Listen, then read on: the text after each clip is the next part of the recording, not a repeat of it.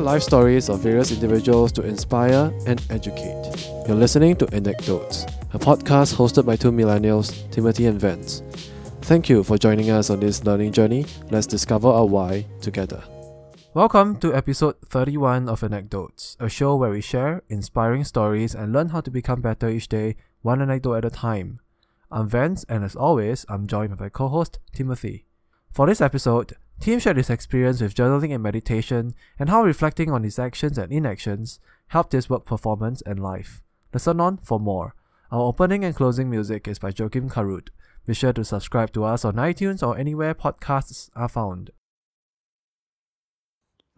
So over the past few weeks, you mentioned in one of the episodes, you decided to start journaling every day on your diary to see whether you have achieved certain stuff or what are the rights and what are the wrongs that you did. So how has that turned out for you? I realized that every day is a bit overkill because I'm probably not at that level where I have important decisions to make every single day.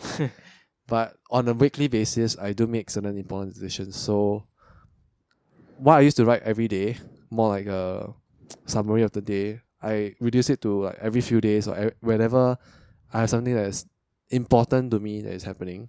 Then I'll just jot it down so that I remember. And I'll reflect on the decisions. So it could be spending a few hours on drafting a cover letter for a job. Or it could be spending a few hours working on an idea that could help my friend or the business that we're trying to build, that kind of thing. And then I reflect on some of the decisions that I make in social situations. So those are just some of the things that I reflect on. And it kind of helped me frame things better. We mentioned before that we must always stop, not just constantly go ahead, but stop and think back about how decisions reflect, learn. It's more of a review kind of thing where, instead of just going through the motions, which I'm guilty of, a friend of mine pointed out to me that I have always been, this is where I'm lacking, and then I go and try and do it. Okay. And then when I failed, it was never why did I fail? Usually when I fail, I just, I failed, I tried. Then let's move on to the next thing. Yeah, then I'll just forget about it. Then I realized that didn't help.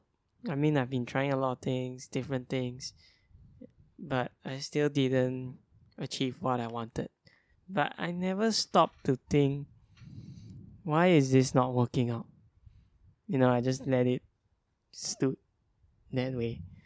So in the past, in the 4 or 5 years ago, it was inaction. Okay. Because I didn't even want to get started. Because I know what's the point? I felt like, what's the point?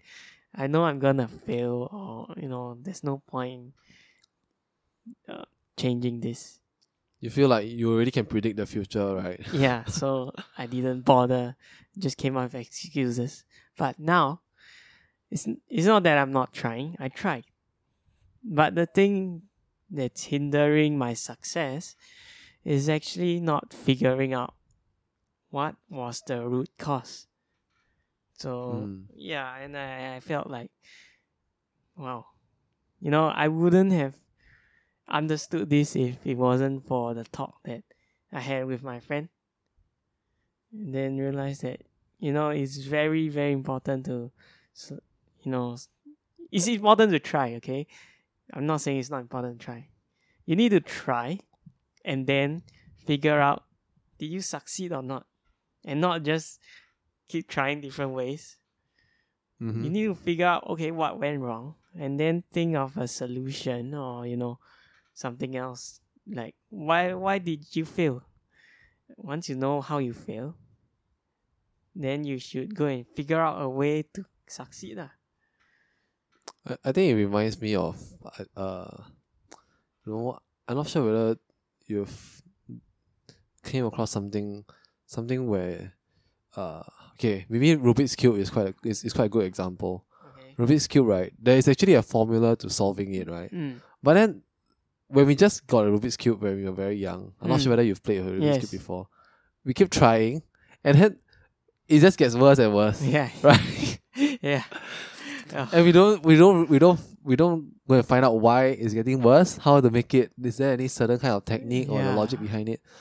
I think that's a very good example. Like most of us, how we tackle problems. We tackle it without a proper plan, Strategy, no strategy. no strategy, and there's no review plan even when the strategy fails. I think that's the That's an interesting analogy. Yeah, it totally sums how I approach things, and I decided that things needed to change. Okay, I can't just keep trying banging the walls and banging the different walls all the time. That's why I asked you, how is your journaling? How did your journaling go? And well, you said you do it a few once every few days. Or once every week. Yeah, once every week. On the contrary, because you said that you don't have like major decisions. Yeah, on the contrary, I feel like every single little thing I do is a major decision for me. Like, for example, how did I speak to person A? How did I speak to person B? Okay. How did I make person A feel? Okay, for example, if I wanted, to make person A feel comfortable, did I make him feel comfortable? Then if I wanted to motivate person B, did I make person B feel motivated? Okay, if I didn't, why?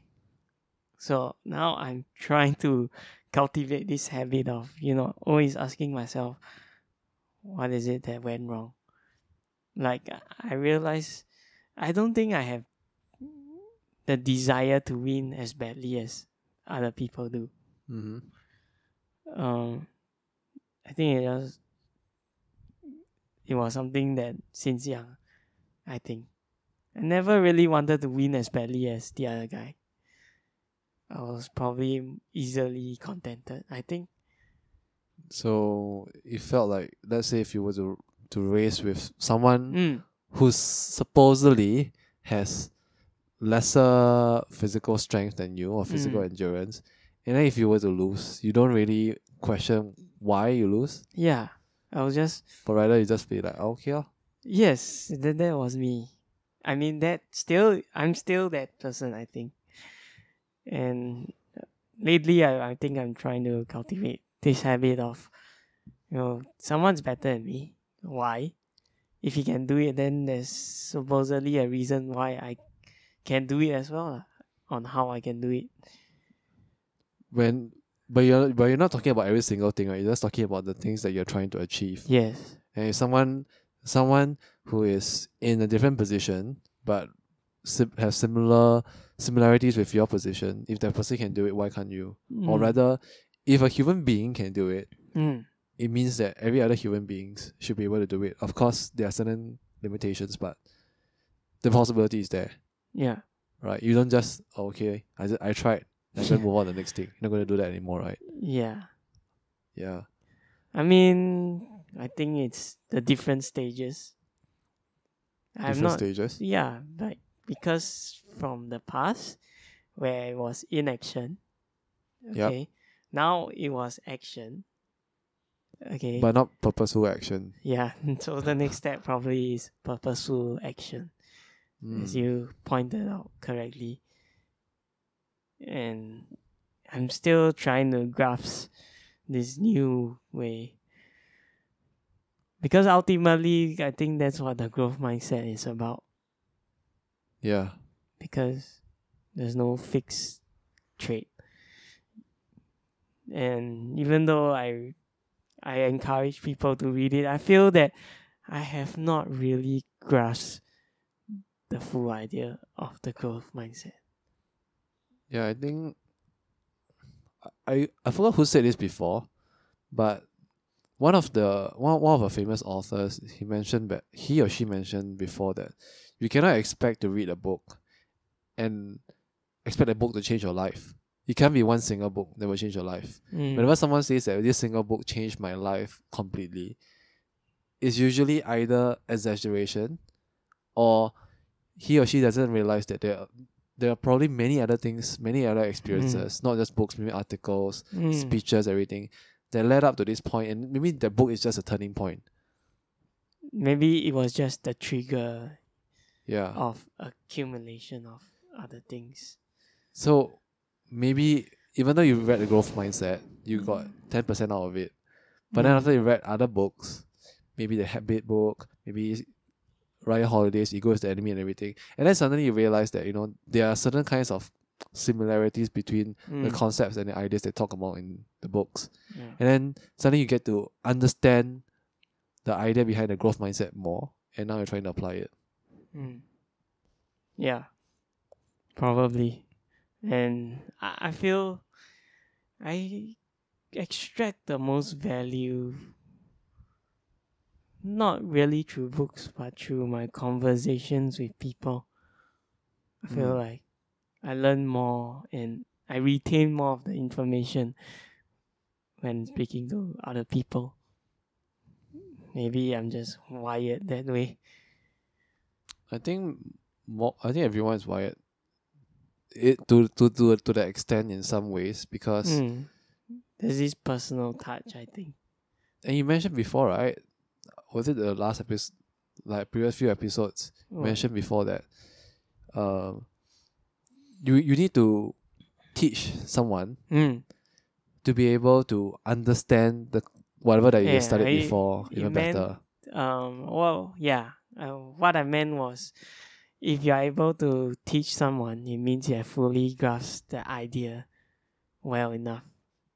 Yeah, and I think the discussion between two people can slowly help you also. I mean, it's not just like I teach you, you teach me, but rather maybe let's say both of us read the same book, and then we talk about the different kinds of connections that we make with the book's ideas, and then we bounce ideas off each other, and there are certain things that you got from the book that I didn't get, and there are certain things that I got from the book you didn't get, and then we exchange ideas. That's true.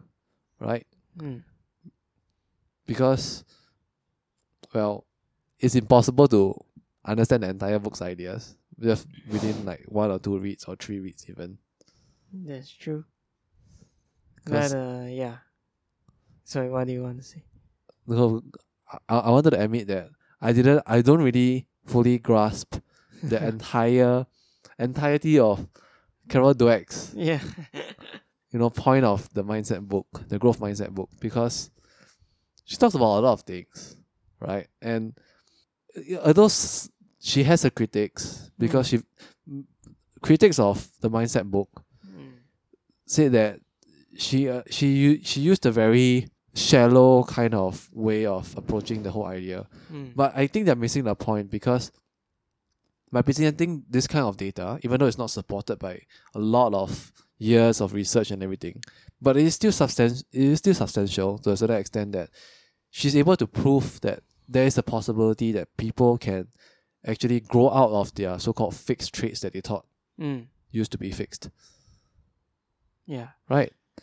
It's really about the idea rather than the research that backs up the idea sometimes. That's true. I mean, for me, the greatest or the only takeaway that I've gotten from that book was just never give up, I think. Never give up if you have like a certain plan. There's a way you can achieve success. One is by never giving up, okay? And 2 is that you just need to keep trying. Okay, that's never giving up. Yeah. Yeah, but so to me it's just not giving up. Because it will take practice. Yeah. Which is why I guess, there's so many different ways of interpreting. And there are so many other books that in some ways hinges on the idea of the growth mindset. Right? There are some connections you can make with certain books. Even though they are not referenced with each other and everything, but the idea behind it, I mean, the book in itself is an inspiration already to tell you that it is possible, and it did help many people. Yeah. So I guess it is true that certain research that Carol Dweck used in her book is questionable, and I've read articles that, you know, dig up certain research that she used in the book that is not exactly accurate. But I think that the fact that she wrote the book and she talked about it, and she shared it in a TED Talk also, right? And all these things that she done, right? She inspired many people. She showed people that there are other people out there who are worse off than you who could do it. So why not you? Why can't you? It's a matter of, you know, you just need to put in slightly more effort or a lot more effort, but you still can do it. Yeah, but at the end of the day, like you said, there should be 3 lessons. For me, it's really, so the first lesson obviously is to try first. I think that's where I start. I think I've said it already. The first one is inaction. Yeah. You should combat that inaction and just get started. Yeah. Okay, you try. So that's the first one.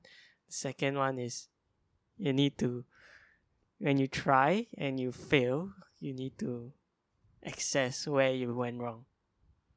Okay, and then the third one is to go and try again, but this time with a proper strategy, a proper plan, purposeful action.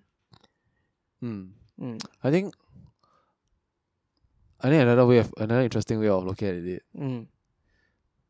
I mean, this could be a content disease or something like that, because recently I've been taking an analytics course, Google Analytics course. So the first step, you have to write something, right, and then publish up. But you don't know whether it's good or not. So you have analytics to tell you that are people dropping off, or are people still engaging with your content? How many people come into your website and read? And then that's the assessing part. And you don't just write one article, of course. You write a few articles, and then you see the articles that failed. Or if it's all the articles that failed, then of course, you know, you need to reassess your approach to writing and everything. So that's the second part, where you fail or you don't fail, or you're not that successful as you expect it to be. So you assess it, look at the data, and then using the data to inform your decisions to write something new or to produce something new. And then you stick to that strategy until you come up with a better strategy to produce even better content. Right? That's it just dawned on me. So yeah, I mean, that's your thing, you know. You can either listen or read something and then relate it to your point of view, or a way where you can internalize it by getting different examples and then putting it into the places. And then that helps you not only in your thinking, but your writing as well. Because you're not exactly copying. Okay, you're just reframing it. And I think that's a skill that you have developed over your years of writing, or perhaps that is your style. I realized that your strength is you're able to make the idea more relatable. Yeah. I guess that's what I feel that's your strength in writing. It's not that I'm not saying that you're not creative or your ideas are unoriginal, but I think that's your strength. You can use what people are writing and come up with your own version of it. Yeah, and of course, if you want a simpler analogy, then there's the Rubik's Cube. Yeah. So that's it. Yeah. Thanks for listening. Bye.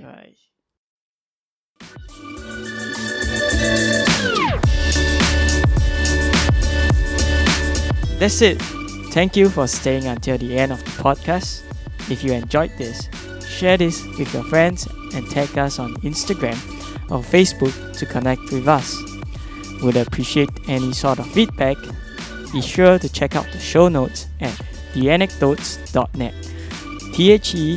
anecdotes.net. Thank you once again.